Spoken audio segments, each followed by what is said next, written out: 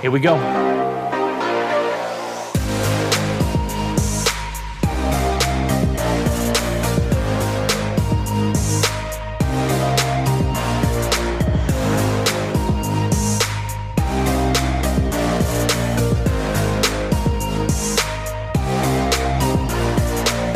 Hey there, folks. This is your host, Cameron Ivy of Privacy Please, and thank you so much for tuning in each and every week. If this is your first time, welcome to the show. Tell your friends about it if you like it. If you don't, let's just pretend you didn't listen to it. Thanks again for coming in, and we hope you enjoy the show. Our first Unplugged. This is the first Unplugged. We are unplugged. What is different about Privacy Please plugged versus unplugged, really? I mean, I don't know. During a regular show. I don't know if anybody ever describes this as plugged first. Right. I don't. But yeah, unplugged for sure is a little more raw, and it's just us two going through some topics from previous episodes and stuff like that. So diving a little bit deeper and just having a conversation. Well, look, as our first unplugged topic, let's revisit one of the things that you blogged about. That was the podcast blog in particular, the Microsoft attack. Big one. It was a significantly large phishing attack, affected like 10,000 orgs or more. So some very, very large number. And because this is an Unplugged episode, I actually don't really want to talk about the attack itself. The attack itself is what it is. It happens. Yeah, we know that those things are going to happen. And it happens. It happens. I'm not even going to pick on Microsoft for the fact that it happens. Like, dude, they've got the largest target on their backs. Like, that's where I'm going after also if I'm the bad guys, right? Like their infrastructure in particular, or the infrastructure that their customers use. Because they're larger, does that make them more vulnerable? Can't even talk. More vulnerable compared to other organizations, do you think? Or is it just they're going to get hit more often? So by definition, they have more risk, but not more vulnerable, meaning that risk is a byproduct of both how vulnerable you are, as well as the likelihood of those things happening and how often there's any opportunity for that thing to happen, how often someone is trying to do that thing. Being larger, right? Like they don't necessarily have any more vulnerabilities than anyone else does. In fact, they probably have far fewer because Microsoft is an amazingly adept security organization. But because they are larger, they certainly have more opportunities to have more vulnerabilities. And there are more people coming at them more frequently. So the risk is larger. The inherent risk is certainly much larger. Now, being the single largest security company on the planet also, that is a purveyor of security products, the inherent risk, although being large, we would expect the residual risk, the risk that's left over after you have put some controls or mitigating things in place to address the inherent risk. The residual risk that Microsoft has left over, again, we expect that theirs to be far lower than most. The thing that annoys me, though, is the concentration risk, the cloud concentration risk of all of your services and data, et cetera, with any one cloud provider. And I apologize, I'm not picking on Microsoft, but with any one cloud provider is part of the problem here. It's part of the problem. I understand the attack well enough to know that maybe having some decentralized things there would have still, if you're still just using that centralized service for authentication, some of those other pieces, you might be in trouble.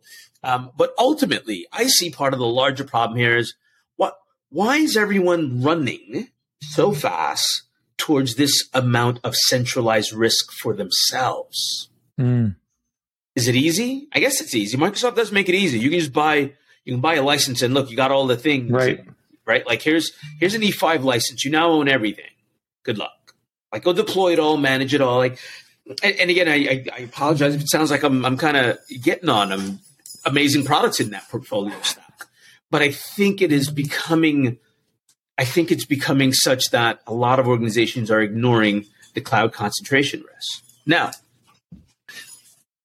Microsoft, you might imagine, has addressed this very topic, right? Like you have to imagine that Microsoft being one of the premier cloud service providers, they are one of the what I refer to as hyperscale vendors in this area, right? They're a hyperscale cloud service provider. You would think that cloud concentration risk is something they address because it is both good for them and not so good for them. It's good for them in the sense that, hey, if you put all your eggs in that basket, that's their basket, right? Like, my basket, baby, get them all in. And so they've addressed this. They very publicly have a statement, and there's like a 4-page document on it. I read it as recently as in the last 7 days, but I don't have it sitting in front of me. It's not relevant enough for that, but maybe we post the links to it. I'll be honest with you. They dodge the answers of why cloud concentration risk is a thing that even their customers should address, and I don't blame them. It is really not their business per se to tell other customers how to complicate their lives, because going multi-cloud complicates your life. And ultimately, if you're Microsoft, your job is to try and solve problems and make their lives less complicated. I would argue that that cloud concentration risk isn't a problem Microsoft should be the ones responsible for solving. So I'm looking instead at those 10,000 organizations and asking them, what are we doing here? What's with all the concentration risk? You know, that makes me think as a good way to put that Microsoft is trying to, I don't even know if they were trying to be, or just the way it kind of fell into their laps of being a Swiss Army knife in this realm. I don't think everybody uses every single thing on that Army knife. and I lost it a couple of days. Not to say that those are always the best. They got some good stuff, but and just for listeners that are listening right now, if you didn't catch the episode last week, I specifically talked over this article that Gabe is talking about, and just to give you reference, there was an attack. There was a large amount of attacks against organizations. It was through it was threat actors using landing pages designed to hijack the Office 365 authentication process known as MFA. So just to give you a little reference on what we're kind of talking about as well. Yeah. Now, what's good, one of the things that I learned about this article, Gabe, is that not necessarily is it really that big of a deal. Yeah. Because people are going to get through multi-factor authentication, but it doesn't mean that you probably should get rid of it because people can actually break into it, right? It's still a very useful tool. Quite the opposite. Yeah. Right. It's going to happen. But my question is for organizations that probably so many people are probably set up this way, what do you do beyond MFA to make sure that you're protected if something like this did happen? Well, that gets back to my point about cloud concentration risk in general. Mm-hmm. The answer lies in zero trust architecture, right? In fact, I don't know when we're going to release this, but we were just talking about it before we went live. I'll be talking at the ISC Squared Central Florida chapter, and the topic that I'm talking about is how to start with zero trust when you have no idea where to start. Well, you don't have to use that. This is going to come out Wednesday. No. This is actually, I presented this at RSA earlier this year too. It's okay, awesome. Yeah, no, this information wants to be free. The answer is I was searching for the NIST publication. I mean, the answer lies in SP 800-207. Zero trust architecture, right, as defined by NIST. And it is not anything. It's not any one thing. It is a collection of principles, right? As well as some practices that focuses on the removal of inherent trust from your entire digital environment. I paraphrase some of the words there, like, the removal of inherent trust. It doesn't explicitly say, quote, the removal of inherent trust, but that is exactly what all those things build up to. Because I equally, speaking of RSA, I equally heard a number of folks throwing around on the floor the notion that somehow 2FA and MFA is zero trust. And I'm like, wait, what? No. That's why is that a confusion there, you think? I think it's either if I'm being generous, it is a happy accident by marketers not fully understanding that MFA is but one very tiny part of your larger zero trust strategy. If I'm being generous, if I'm not being so generous, I think because there's so much uncertainty and lack of clarity around zero trust for some folks, is an opportunity for less than scrupulous marketers to make claims that don't really add up to what words mean in real life. What do these words mean? Like, I know what these words mean, but not the way you just used them, and certainly not in that sentence.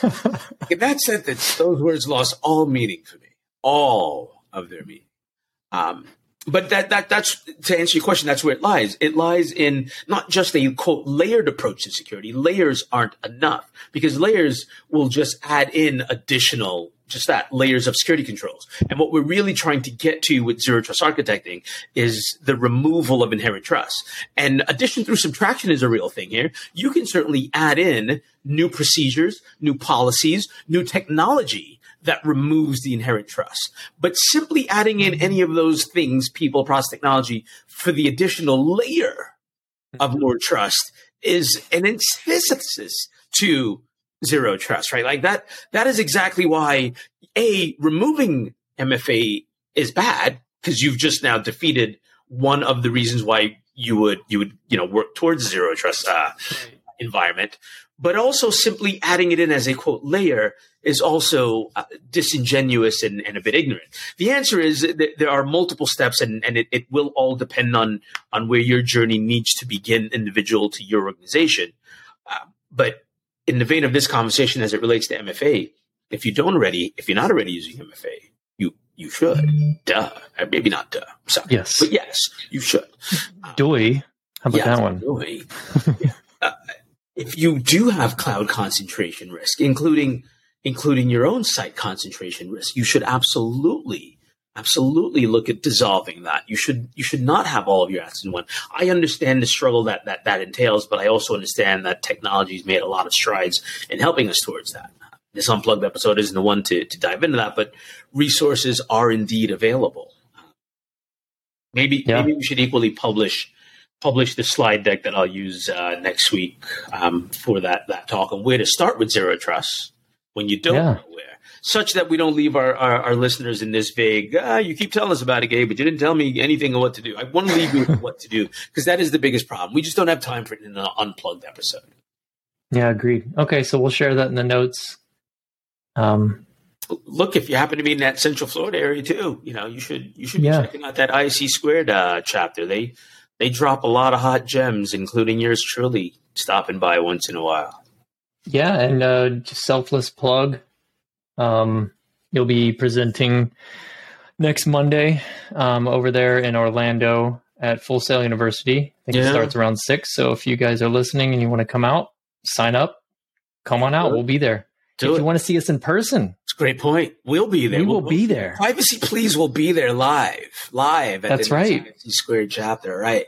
Are we going to record from there? Why aren't we recording? I don't know. I mean, we got recording equipment, right? Like, I got to record. We do. Yeah, we got recording equipment. We do. We could record wherever we want. Wherever we want. We should record that. Check us out. Ira Winkler's going to also be talking. Ira's awesome. Yep, Ira. Yeah, James McQuiggan is MC. He's one of the leaders in the chapter. I think you guys know who that guy is. I think you know who James is. He's been on the podcast 3-4 times. Regular listener, you're familiar. You're familiar indeed. Yeah, come on down. So you were talking about, you were going into the NIST thing, and I know that in last week's episode we talked about that's right. NIST, this big update that came out about the 4 quantum resistant cryptographic algorithms. That's fun to say, by the way. It is. NIST all up in our conversation today. I forgot about that, but that's true. Yeah. You talked about them last week also. What was that article? They announced. So just briefly to give everybody kind of a background. So it's the U.S. Department of Commerce, their National Institute of Standards and Technology, which is NIST, has announced the first group of encryption tools that will become part of its post-quantum cryptographic standard. What does that actually mean? Well, it means that quite some time ago, we all acknowledged that quantum computing will be a reality. Someday, it will. Right. In fact, we've built quantum computers in the past. It's not like we've never built a quantum computer. computer. It's not like one doesn't exist today. Our ability to leverage them for different applications is difficult, and the longer data stays in that quantum state, the harder it's been for us to keep it stable. So, to be fair, we haven't had a really usable one, right? Like, it's not been super usable. Think of them as proof of concepts, but we're getting close. We're getting damn close, and when we get close, a lot of the encryption schemes we have in place today, they're going to crumble. They're going to fall at the as if they have all 6 stones or 7 stones and then just a snap. Just like that. You will hear... This sounds like a Avengers Endgame right here with the quantum. You will hear every bit of encrypted data cry out in terror the first day someone has a quantum machine actively cracking passwords in crypto as we know it today. The world will cry out harmoniously in pain. Do you think that we're going to get to a point where something in technology is? I mean, could we completely lose, just like, I don't know, internet, for example, completely across the world? Could do that. Yeah, now. I know. Yeah, no. The Loft crew presented to Congress, to the Senate, back in like the 2000s. On just how easy it is to take down the entire internet. Nothing has changed since that. Like, fundamentally, the infrastructure that is the internet is as fragile now as it was then. Fundamentally, it is why, like, really important things, like really, really important things. And I know a lot of people think your water supply and your electricity supply, that's really important. But I mean things like some of our defense networks are not on what you know is the public internet for that reason. Yeah. It doesn't exist there. It just doesn't exist there. It's not like it's like Tor network and it's like hidden in like the dark web of the internet. No, it's not on the public infrastructure you know as the internet. We could lose all that stuff. But the thing about, the first 4 quantum resistant cryptographic algorithms is we know that quantum machines will crack those things. So we need some new algorithms that can create quantum resistant encryption. And we need that fast. So we've been getting closer to standardizing on that. And that's what NIST announced was the first 4 finalists in that. So that's good news, right? Like we're getting closer to like, all right, use these 4 algorithms and they will be resistant to quantum attacks.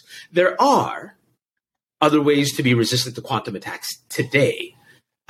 Secret sharing is probably the most commonly reference one of those types of mechanisms, right? So like when you think about a lot of encryption today, you think about like public key, private key, right? Like you have a public key that you give out and you sign all of your email signatures with that public key, and then you encrypt it with your private key. And then I have a copy of my keys and your public key, and then I decrypt it using that, right?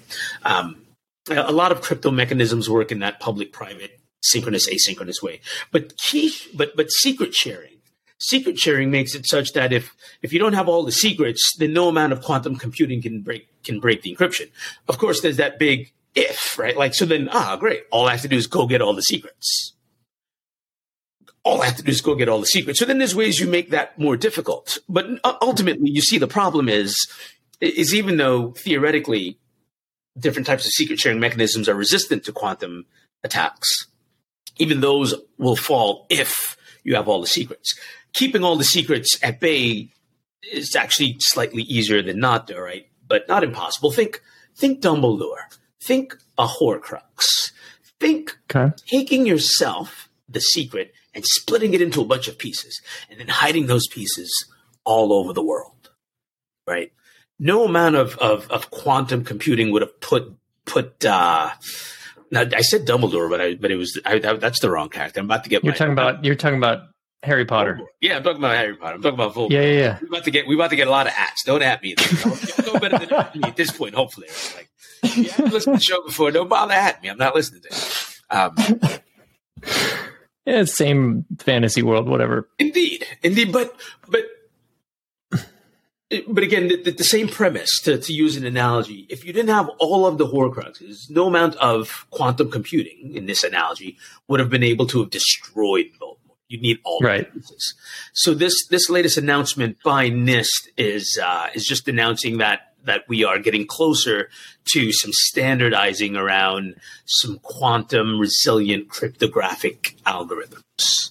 So yeah, it says it's still like 2 years away from being finalized, and then they estimate the post-quantum threats could be a reality as soon as 2030. Yeah. That's not that far from now. That's 8 years. That's less than 8 years. 7 and a half. Yeah. Yeah. That'll come quick. Yeah. So everything that you've ever encrypted and thought, that's safe, or you encrypted and threw the key away and said, that's safe. Like, how does that work? In fact, which is something that I never quite understood also too. We didn't bring this up in one of our other episodes, but you know what? We should have one of our privacy experts back to discuss the following. There was a period of time, and that period of time might still exist, where folks were encrypting data and throwing away the key as a mechanism for satisfying the right to be forgotten. Mm-hmm. But just because you threw the key away and that cryptographic mechanism is now breakable via a quantum computer, like it's only safe in privacy in theory. Now, of course, the law can't deal in theory all day long. It has to get down to practicalities. But what happens in 8 years? I don't know. Anyway, that's Unplugged, man. That's something to leave you guys with to think about. Thanks, Gabe. That's pretty cool. Okay. Well, appreciate you guys listening. Hope you enjoyed. And we'll see you guys next week. Cheers.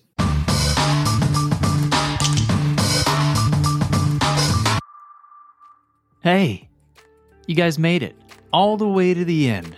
Thanks for listening. Again, if this is your first time, we really appreciate the support and everyone that's always been around since the beginning.